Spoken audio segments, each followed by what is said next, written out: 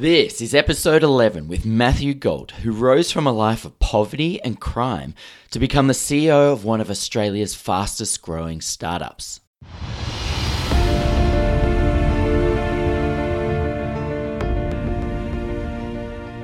Welcome to the Wild Ones with Cam Miller podcast. I'm your host, Cam Miller, and I'm a coach, lifestyle entrepreneur, and founder of what has twice been the UK Babywear Brand of the Year. For the last few years, I've been supporting people around the globe to reconnect with the wild, innate strength within themselves so that they can rapidly realize their goals and build incredible lives. The purpose of the Wild Ones podcast is to connect those creating wild, free, incredible lives and to share the knowledge, tools, and skills we need to spend more of our time doing the things we love with the people we love when we like. If you're inspired by this podcast episode, subscribe to the podcast and head over to cam-miller.com where you can check out and sign up for my free weekly growth guide email. It works hand in hand with the podcast to provide you with a steady stream of motivation, knowledge, and practices to fuel and guide your own wild, free, incredible journey through life.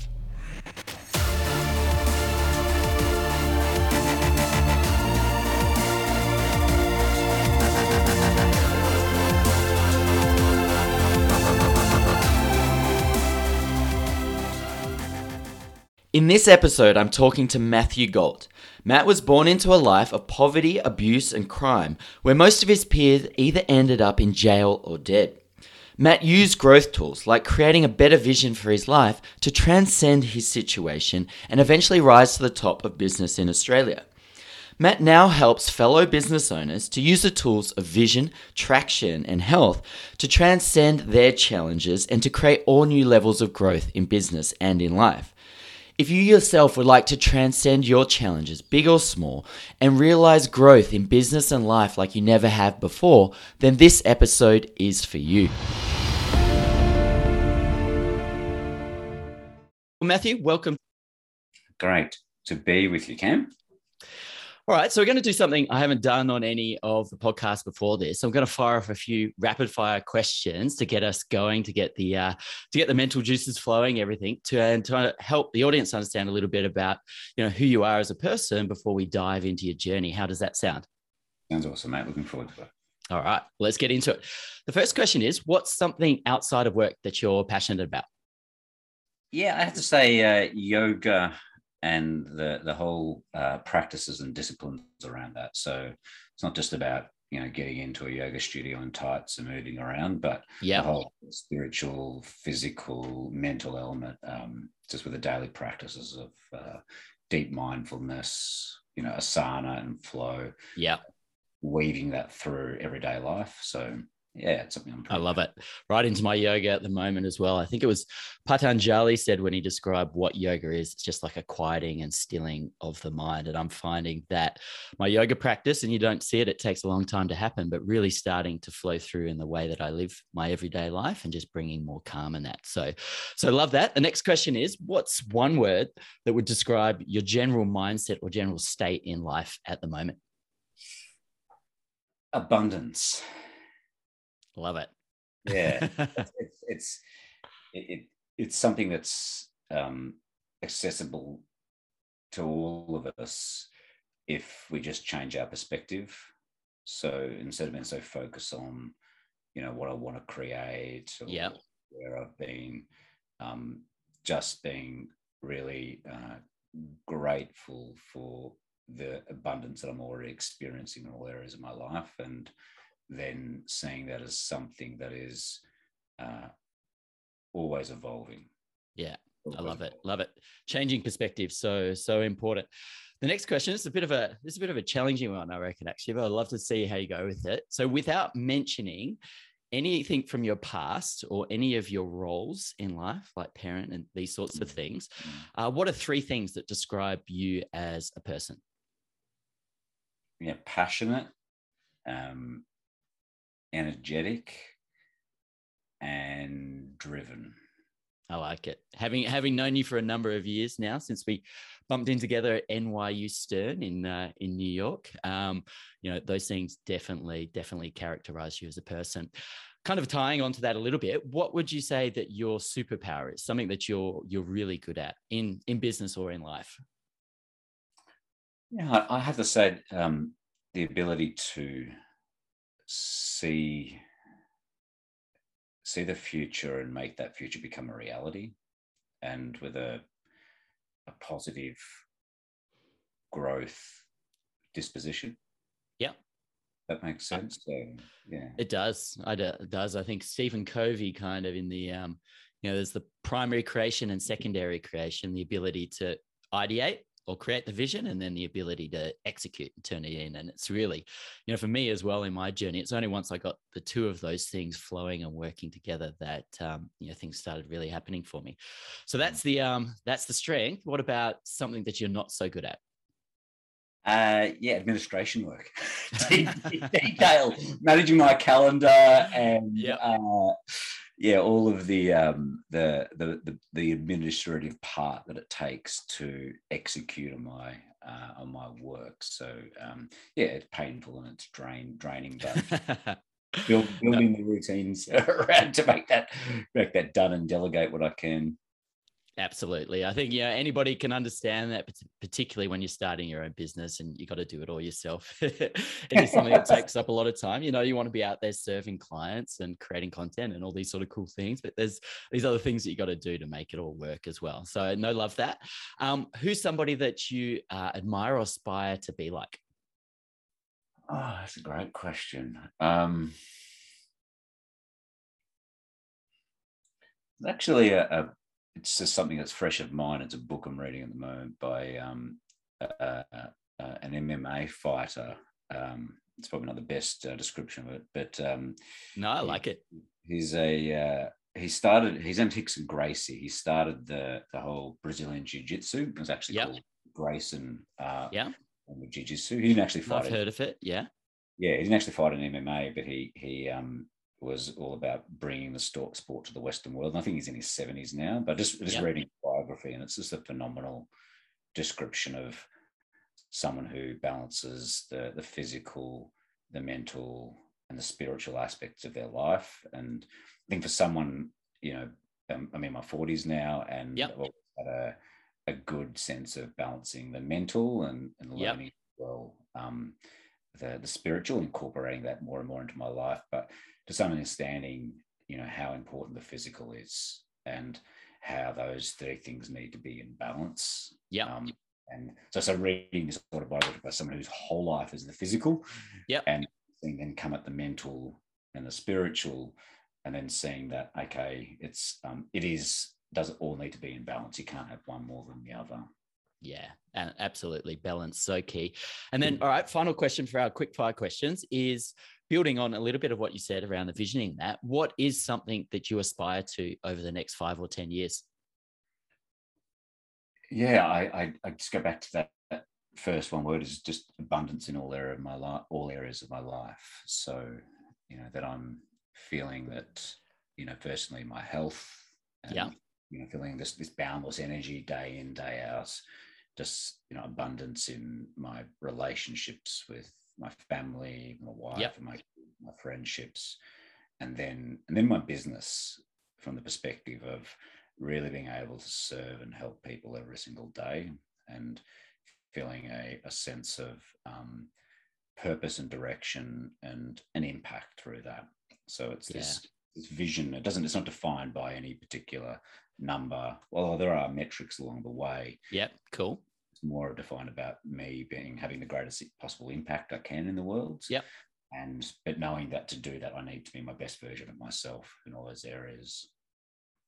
Yeah, no, I love it. I love how you mentioned energy. I think it was Jim Lower in his book, Powerful Engagement, I think it was, where he says basically that physical, mental, spiritual, even social, etc. These are just their values, but they're actually examples of energetic sort of states. You get energy from your physical state, but also if you're curious and excited, these sort of things, you get energy from your mental state. And the same with spiritual. If you're connected to a higher purpose, motivated, doing things for your family, all these sort of things, you gain even more energy. So love it. All right, Matt, well, let's dive into your journey then. I did a little bit of research before jumping on this podcast, obviously, and I noticed on your LinkedIn that it said 95 to 2001, various entrepreneurial pursuits. So just quickly, can you give us an overview of some of the things you got into? Because obviously now you really focused on helping engineers. So it'd be nice to understand a little bit the context there. Yeah. So I'll give you the context before giving you the specifics. Yeah. So, from a journey perspective, I grew up in a pretty troubled environment.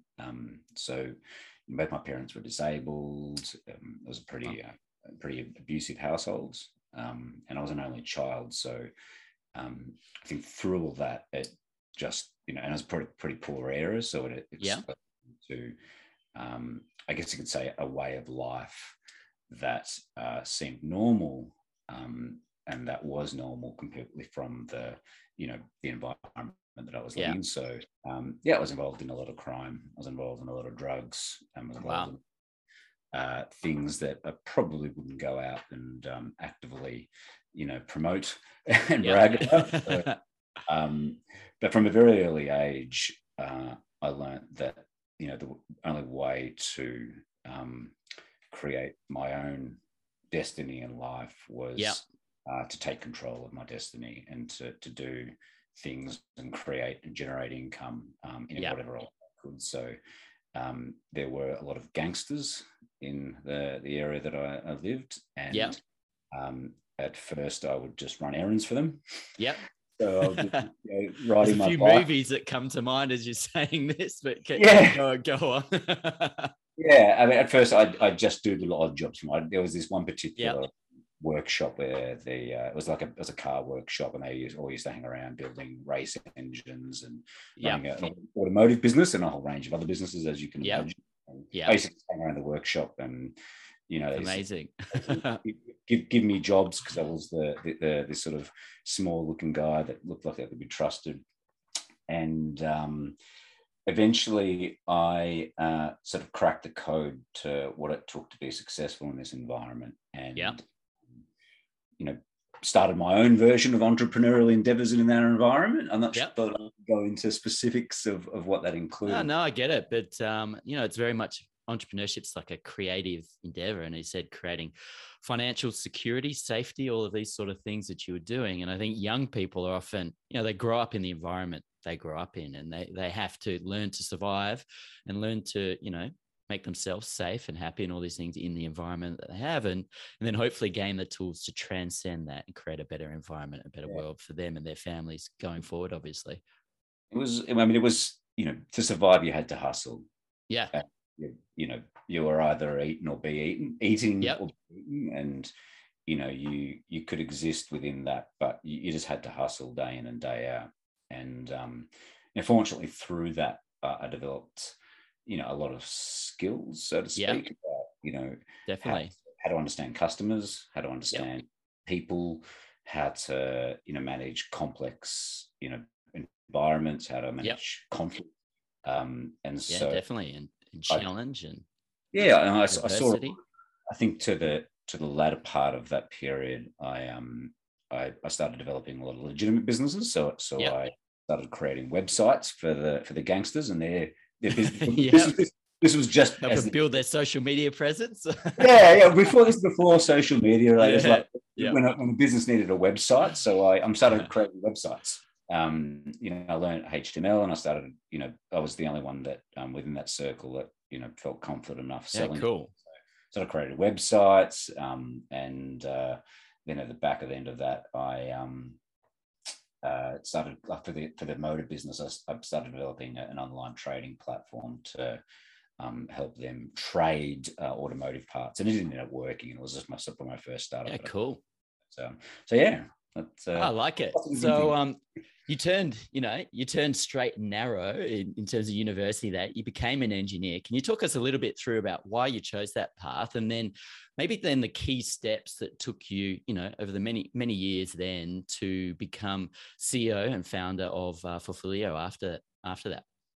Yeah, I think very early on, like even though I was developing, some sense of financial security, I could just see all the people in the environment, and they're either the people that either got out were the ones that were dead.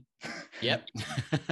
they were in jail, or they sort of got to a place which was very unhealthy, and Yep.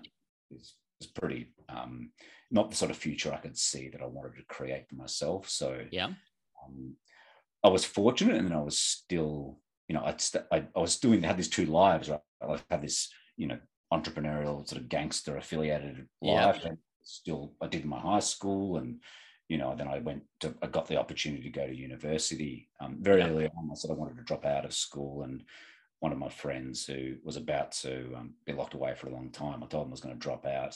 He was a bit of a mentor for me, and he said, don't be stupid. You're the only one that has the chance to get out of here. Stay in school. Yep. So I stayed in school. I went. I had no idea what I was going to do, and I remember the school coordinator sort of was surprised that I was still in school at Year 12. he had really showing belief in their students there. Yeah. And I remember he looked at me and goes, "So you're still here, Matt? So you want to go to university?" I go, "Well, yeah, why not?" So he threw the course guide at me and goes, "Just pick something, and you got to fill out this form." So I remember just flicking through the course guide and just looking at the prerequisites for the degrees and saying, "This one's got maths, physics, I like maths, electrical engineering." It's like, I don't know, I guess one of my friends is an electrician. I think I'd like this. Yeah. So I went and started a degree at RMIT. But that was just an amazing experience for me. Like, so growing out in the burbs in this one environment, and then getting on the train, going to the city every day, like big buildings, people from different backgrounds. I can imagine. I learned of a thing called private school, and I never knew such existed. And I learned that there's just so many different types of people, also from overseas. And it really just opened my mind to different opportunities and different ways of living. Yep. So I started at that point in time to really taper. I could see this, this opportunity to create an income and a life through a job that paid really good money. Because engineers out of university, got sort of reasonable money at that point in time. And so I just started tapering what I was doing, in one world, and just focused 100% on my engineering. And I got to the point, like, I graduated top of the year in the final 2 years and got all these awards and stuff. Yeah, amazing journey. This is what I'm going to do, and I'm going to do the best that I can. And then these different big companies were coming into schools and coming into the school and wanting the best students. So I got a really great job with Siemens, which is a German company. And then got to go to Germany. I did. Yeah, I lived in Germany for a few years. That was a cool, different technology company. But and then when I came back to Australia, I think I discovered more that I liked working on the business than in the business. I liked that I could see the way the company was working. Yeah, gotcha. Made money or lost money. And then said, "Look, I want to do more of the stuff that's making the business make more money." Yeah, I want to get closer to the money. Well, but it's also it's the technical aspect of running a company as opposed to the technical aspect of engineering. Different challenge, different set of problems. That you're obviously interested by. Yeah, and so I wanted to do an MBA, and likewise, like when I was sort of sitting I was auditing a few different business schools, and I found my class, my mind was, because I don't have this sort of narrow view of the world with engineering. It's just like the guy the kid from the suburbs going to the city and going, "Wow, there's all these different types of jobs." I had this sort of engineering sort of centric view of world, and then exposed to all these other people from medicine and from finance and from all these different other technology industries. I'm like, great.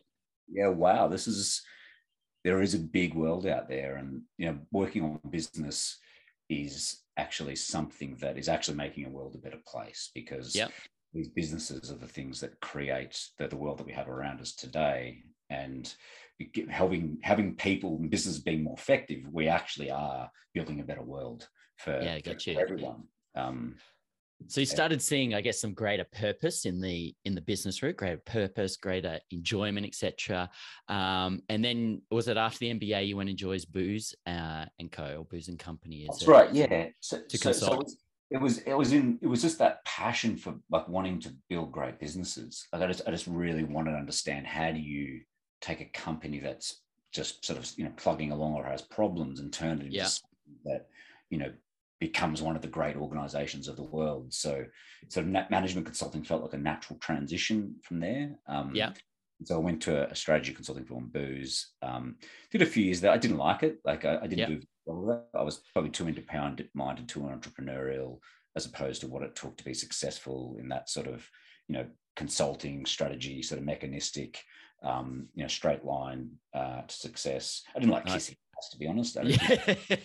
It's No, I feel you. Your words are basically same timing and almost exactly the same experience for me in investment banking. It was pretty fun for a while, and I enjoyed aspects of the work, but it just wasn't a great fit for me. So you then decided to go in-house in terms of strategy roles, and that was at the big one of the big companies, Australia Post here. That's right. Yeah.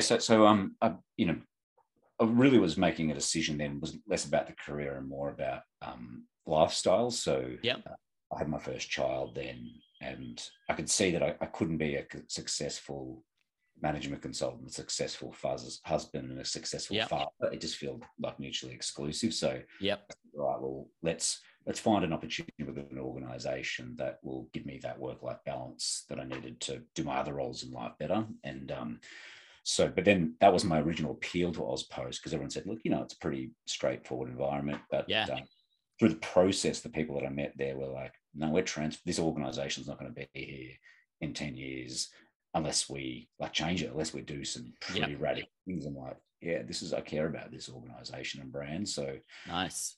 So that took me doing strategy. I think through that, I really wanted to get back to my entrepreneurial roots. Like I really wanted to build something that was had the chance to really have a big impact.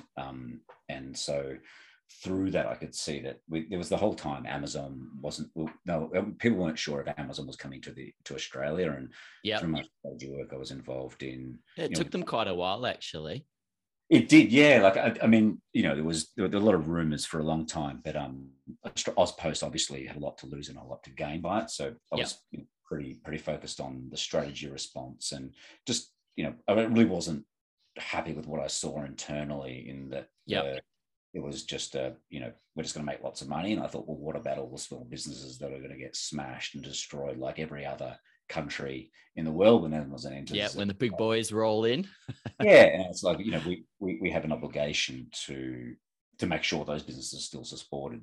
So I had the idea to create a competitor to Amazon in the fulfillment environment, something that was really about small businesses, e-commerce brands, helping them grow their businesses and not be beholden to Amazon and their marketplace, so they can still manage their own channels and their own brands. And so I pitched the idea then to some of the executives who were looking after the venture capital area in AusPost, and they said it was great. So I left my job, got some money from AusPost, and then built the company, built Fulfillio over 3 years. Then we got to about 80 people at the end. Like that's arms and legs, concrete walkers and carpet walkers, so to speak.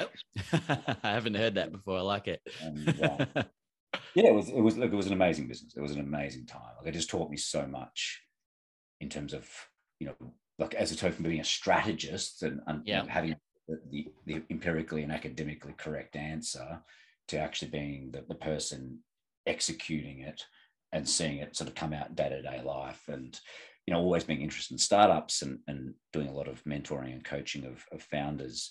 I was able to bring so much pre-existing knowledge and passion and drive for it. Awesome. And really get that visceral experience of what it's like to be a startup founder, building a high growth, high performing business. Sorry, what are you going to say? No, I think visceral sounds like good way to describe it, in terms of often can be quite a an intense experience that's felt at a very visceral level. I found that I was always solving problems that I knew other leaders had already solved before me. Yep. Like this fire hose of shit to deal with. While there's the sort of, you have to work through it, you just have to solve Yeah. problems. I saw it at the same time, and it's like, there's nothing new here. Like, I'm not the first person building a business. I'm not the first person with a team with, I'm not the first person building a technology product.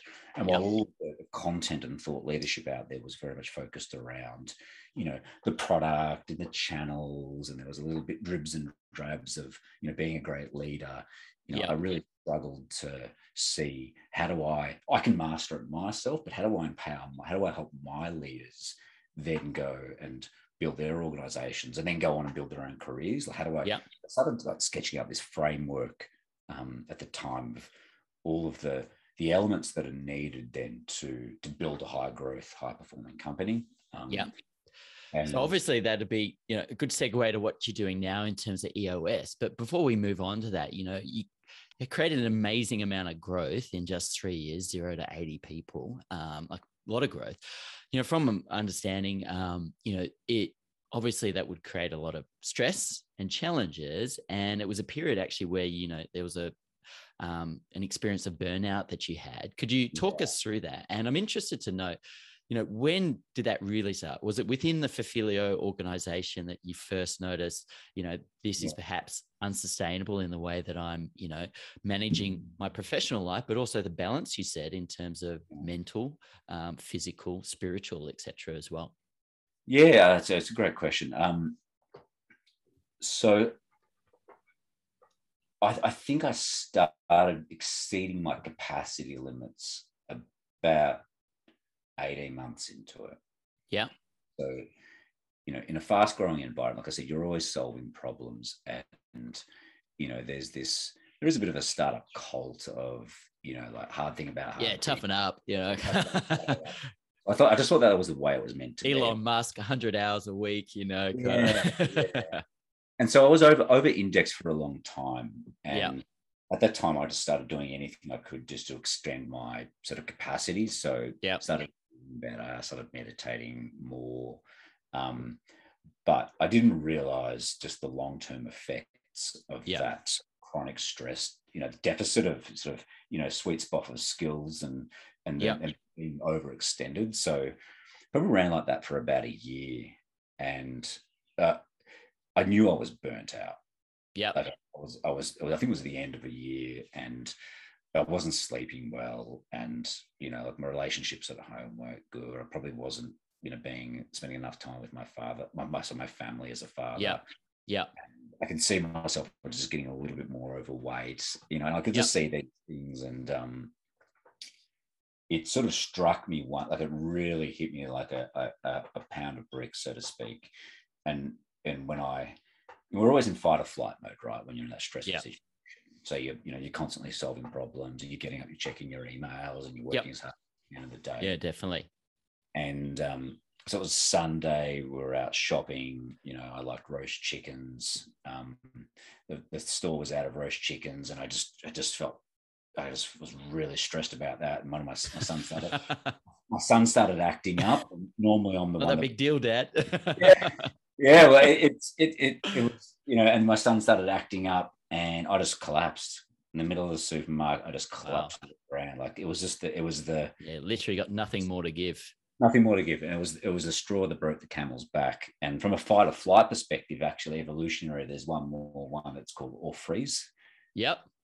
So you either fight or flight, or you like literally you don't have freeze for. and that's what it was. So that was a real wake up call for me. Like I'd never had anything like that in my life. Yeah.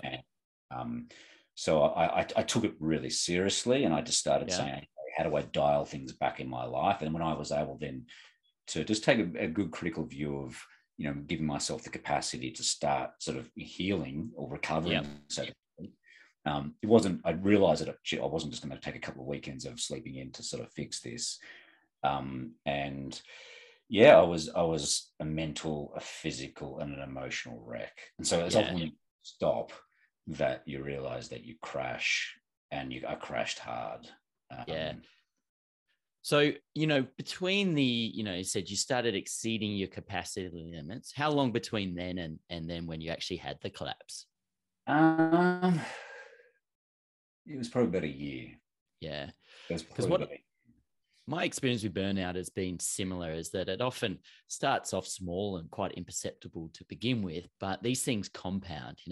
When you start sleeping less, obviously then you've got less energy tomorrow to deal with all these problems that you have, etc. So these problems compound. I find that, it's this negative actually compounding curve, that it starts small to begin with, but then it starts gathering pace, and it normally always it ends up in some sort of event. And hopefully most people survive that event, but a lot of people don't, particularly as they get older and such, in terms of heart attacks and these sort of things. So it's a very, very powerful and important wake-up call. But because it takes compounding over, let's say, a year period of time, it takes almost a similar period of time and level of investment actually to reinvest in your physical health, your sleep, and all of these sort of things until you can start getting back to that sort of level. Because really, I see burnout as a depletion of, it's a depletion of your physical, mental, spiritual, other resources, etc., where you've just got, as you said, nothing else. You got no more resources to give, and then your body's just got to basically say, all right, we're not doing anything. We're not doing anything, mate. Yeah, zero. And I count myself as lucky, and I say that it was, I just took a collapse over roast chickens in a supermarket for me to get that sort of signal. It could have been something much, much worse. Yeah. And likewise, it's probably taken about 2 years to rebuild. And look, after that collapse, it was probably about 6 months till I left the company. So I was at I realized I wanted to go within a period of a year anyway. And I just accelerated those plans. And good man. Yeah. So that then gave me the space and the time. I was resolved I wasn't going to do anything for 6 months. And through that period, I actually realized how bad the damage was. Like it was pretty, like if I'd have kept going, I would have got a divorce. I probably would have had some other serious sort of health injuries that, like, long-term health impacts. And I think through that, I could realize that, it's no amount of time. I could take the space and heal and get back to what I was doing, but I'm just going to be on the same trajectory I was, because it was actually it was the behaviors that are fed by mindsets and these underlying sort of beliefs that actually got me into that point. So I just stripped everything back to basics. I had to go really, really deep within to understand why I actually got myself into that situation. And then really walk through that sort of storm internally to get to the other side and realize, like, okay, these are these limiting beliefs that actually have been serving me really, really poorly. So then, in understanding, observing those, and then seeing, like the physical state that I was in, I said, look, I'm not going to go back and do what I did before. And I really, if I want to rebuild my health, like, what's that? Who can I look to in the world? Like, what's the pinnacle of performance that I can actually create around myself, such that performance around so I can create around myself, such that I can, ensure that I'm keeping all these things in balance. And I look back at it now, and I think, part of me died then. And it was actually in a good part of me that needed to die. And it was a lot. With all death, there's some loss and some, like, trauma that's associated with it. But, through that, I've actually been able to, rebuild myself into, a much, much better version of, what I've ever imagined I could become as a kid catching the train to the city. I like it. So it's, I'm in an amazing place, but the best place I've ever been in my life at the moment. It's like the phoenix, rising out of the ashes. I hadn't thought about that term, but let's go with it, Ken. Let's go with it. I like it. So, what is is there a particular practice now? As you've described, it's a very broad thing of avoiding burnout in terms of making sure you're balanced in all of these areas. Is that, or is there a particular practice you focus on to, just ensure that burnout doesn't pop up in your life in the future? Yeah, absolutely. And there are probably a handful of them, and they're all contextual. So, why what do I apply in the practice that I apply, benefit, you work for me. That's because of my, unique physiology and my unique circumstances. But I have to say that the single most impactful thing that anyone can do, and what instead of being 12 months on that burnout cycle, I probably would have crashed and burned a lot sooner had I had not had just a sense of a mindfulness practice in my life. Yep. Just that ability just to create space. And I do it every single day now, religiously, twice a day. Create sort of 20, 30 minutes of just sitting in silence. And, you can talk about all the different forms of meditations. And that's not the purpose of this call, to get into that. But giving your mind that space, it's actually like spiritual healing in a respect. And then, different people do it through gardening or surfing. I've got different things that work for me, but you really, that's the foundation of any journey, any life, of getting, out of your routine, or building yourself up, or reaching a new level to have that practice. Yeah. So giving yourself the space for all of these different necessary elements of life. I like it. And so you mentioned, as part of that journey, you started thinking at Filio about, the underlying, I guess, frameworks behind strategy and stuff like that. And at some point that led you into EOS, which is, a company called Entrepreneurial Operating System. But could you talk to us a little bit about the transition into that, how you discovered it, and what EOS is all about? Yeah. So the framework that I was actually developing with a friend of mine who runs a culture consulting practice, and I'd always been a strong strategy guy. Like I always thought through, but the culture stuff, I understood on a technical level, and his work, he works with the biggest and the best companies in Australia. Like he's sort of the creme de la creme. Creme de la creme, so to speak, yeah. But so I knew from myself, I didn't want to work in that.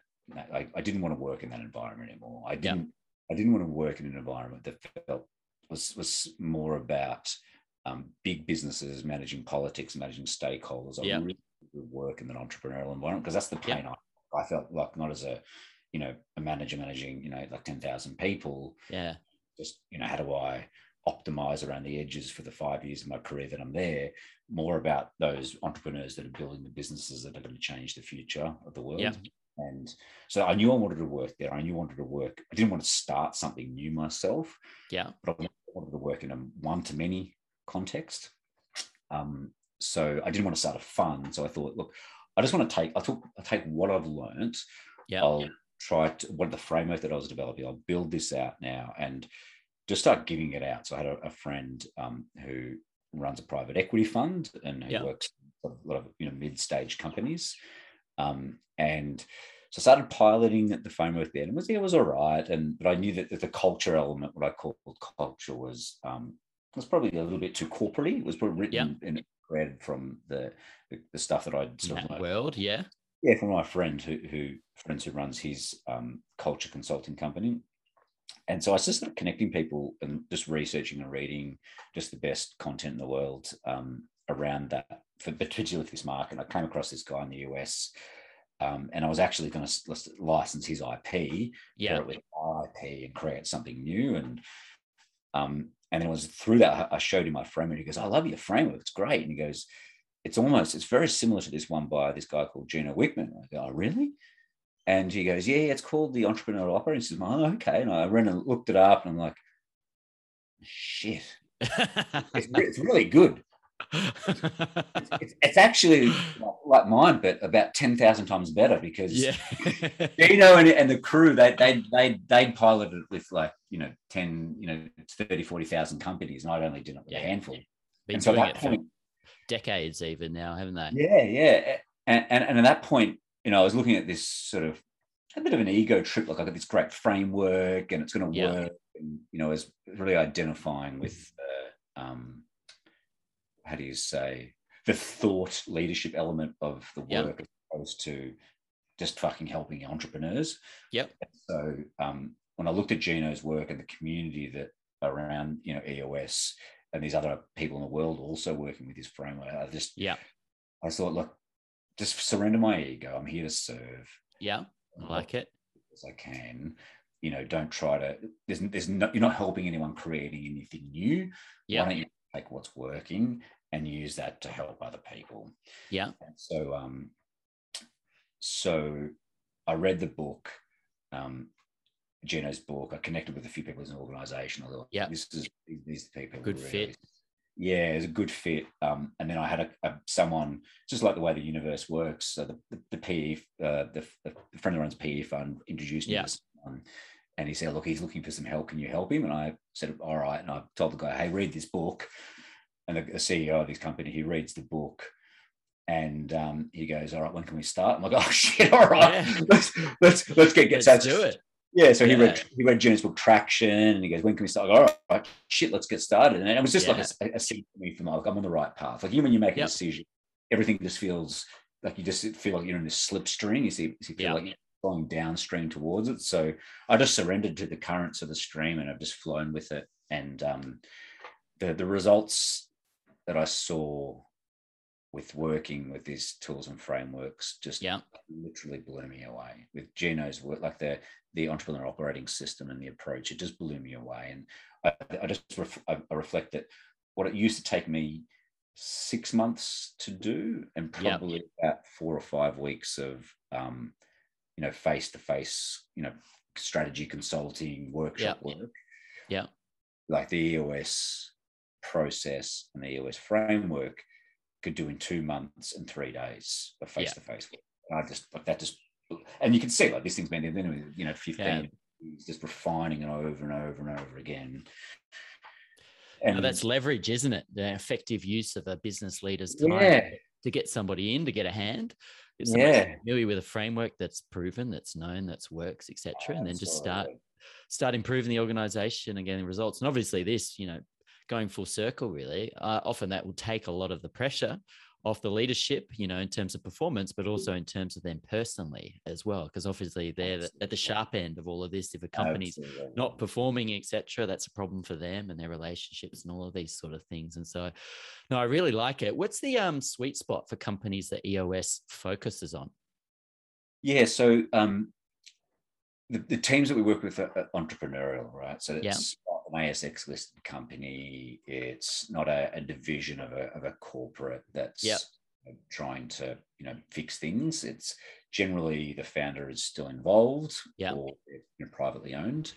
They can have investors, but that's the sweet spot. So it has to be an entrepreneurial business. It's really important that the leaders and the owners are open-minded, open and honest, and want to be vulnerable with themselves and with the people around them, and that they're more afraid of status quo than they are of change. So they're really that growth orientation, that growth mindset. I like it. So generally, I work with people that have businesses that have just 2 people, all the way up on the spectrum with hundreds.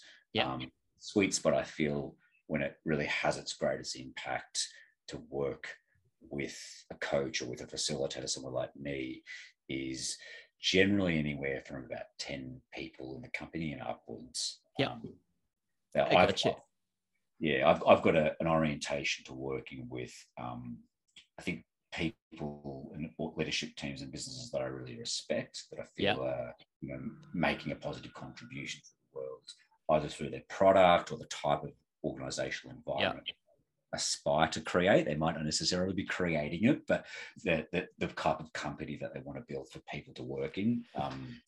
I like it.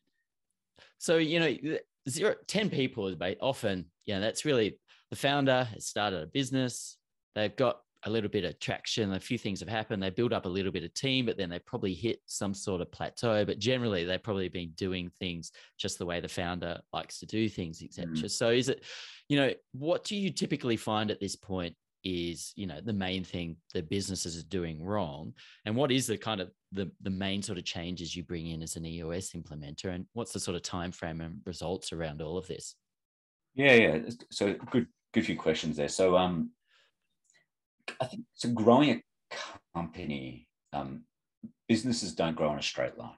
Yeah. So there's never been an organization in the history of the world that's grown in a straight line. You may look from a historical revenue chart where it's, like, quarter we did this, quarter we did this, but that was not what it was like internally. And so organizations and teams evolve the stages, and they get to a point where what was working with 5 or 6 people doesn't work with 10 people. And like the business, the team, they hit the ceiling and things feel a bit stuck. It's a bit complex and chaotic. Sometimes things are a bit out of control. Maybe, they're not making as much money as they used to.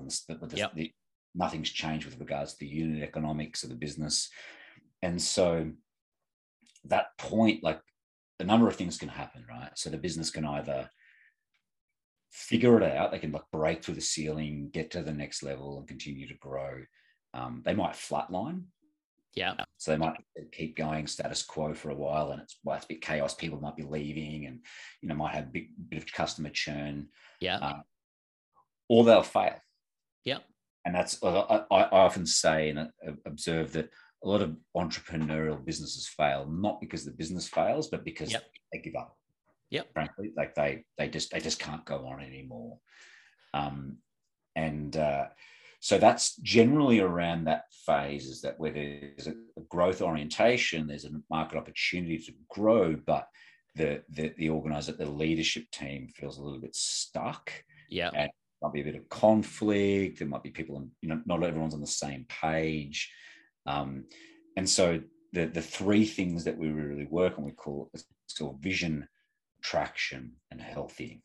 So vision from the standpoint of getting every single person on the leadership team and within the organization 100% crystal clear on where the business is going and how it's going to get there.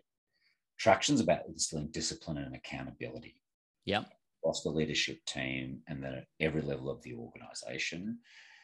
And then healthy is actually coming together as a functional, cohesive group of people at the leadership team that love spending time together. Most of the leadership teams that I've worked and I've observed in my career aren't that way. Yep. So when you get these 3 elements that you work together to get this outcome through the company, then you create this execution machine that nothing can hold it back. So using big company speak, it's getting the strategy really refined, the vision crystal clear, and how you're going to get there. Ensuring that the execution and how you build those execution rhythms and discipline and accountability. And then creating a high-performing team. So that's more, people say it's about culture, and the culture is an outcome, and it's just one part. You can have a great culture and teams that are like dysfunctional and can't perform well. You can also have high-performing teams and a dysfunctional culture. So it's really about creating the high-performing team working together to, everyone's working for the long-term greater good of the business. And then you can just, what you do is you create this execution machine, this business that's unstoppable. I like it.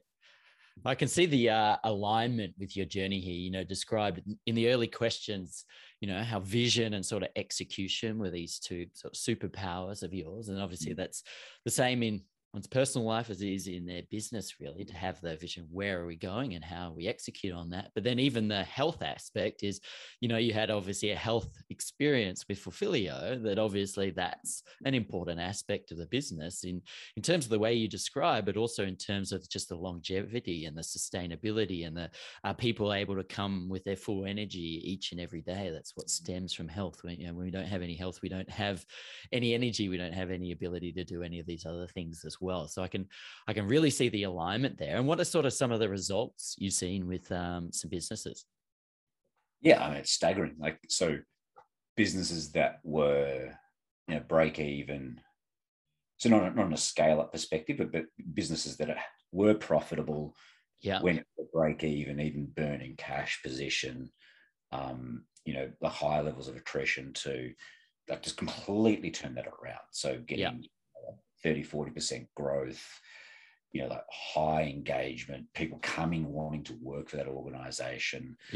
Leadership teams that just like act for all intents and purposes, operate like a high-performance sports team. Yeah. It's holding each other accountable, setting really high standards, supporting each other on the journey. Like it blows me away. I wish I had access to this when I was building my business. I really would have the stuff. I wouldn't have burnt out. I think the business would have been much larger and been able to really deliver on its purpose in a much greater way. It's a great case study for your clients, isn't it? Obviously. Yeah. You can literally talk from a very personal experience of what it's like to not have these sort of tools, and then what it is like to have these sort of tools. Obviously, a carpenter and a sports person, all this knows the importance of having the right tools, but also the right advice and coaching and stuff like that. And it's prevalent in business, but still, as you said, a lot of businesses just going there on their own and not getting help in all of these sort of areas. And the same I find in in people's personal lives and personal growth coaching, and that not often reaching out to experts in particular areas to get help, and also to make sure that they're using the right tools in the right ways at the right time and all of this. Because, when, as you said, when it all comes together, the experience, in creating a business can be completely different. And that's so important, in terms of its overflow into all of our other areas of life. So, Matthew, if people want to get in contact with you or learn more about EOS and what you do, and if they want to, I guess, break through the ceiling and achieve, this kind of work business experience that you were describing, how can they get in contact with you? Just drop me an email, mg@mattgalt.com, or hit me up at LinkedIn or Instagram or Twitter. Just, if you search me, MATTGALT, you should be able to find me. Absolutely. And I'll have the details and the links in the podcast notes as well. But Matthew, that's all that we've got time for now. Thanks so much for joining on the podcast. Yeah, awesome. Thanks, Cam. Been a pleasure to spend this time with you, and thanks for creating this space and this opportunity. Thank you. So there you have it, guys and girls. If you enjoyed this episode, then please subscribe to the podcast and head over to cam-miller.com to sign up for my free weekly growth guide email. If you're really loving the podcast, please also share it with family and friends and leave a review on iTunes or whichever platform you might be listening on.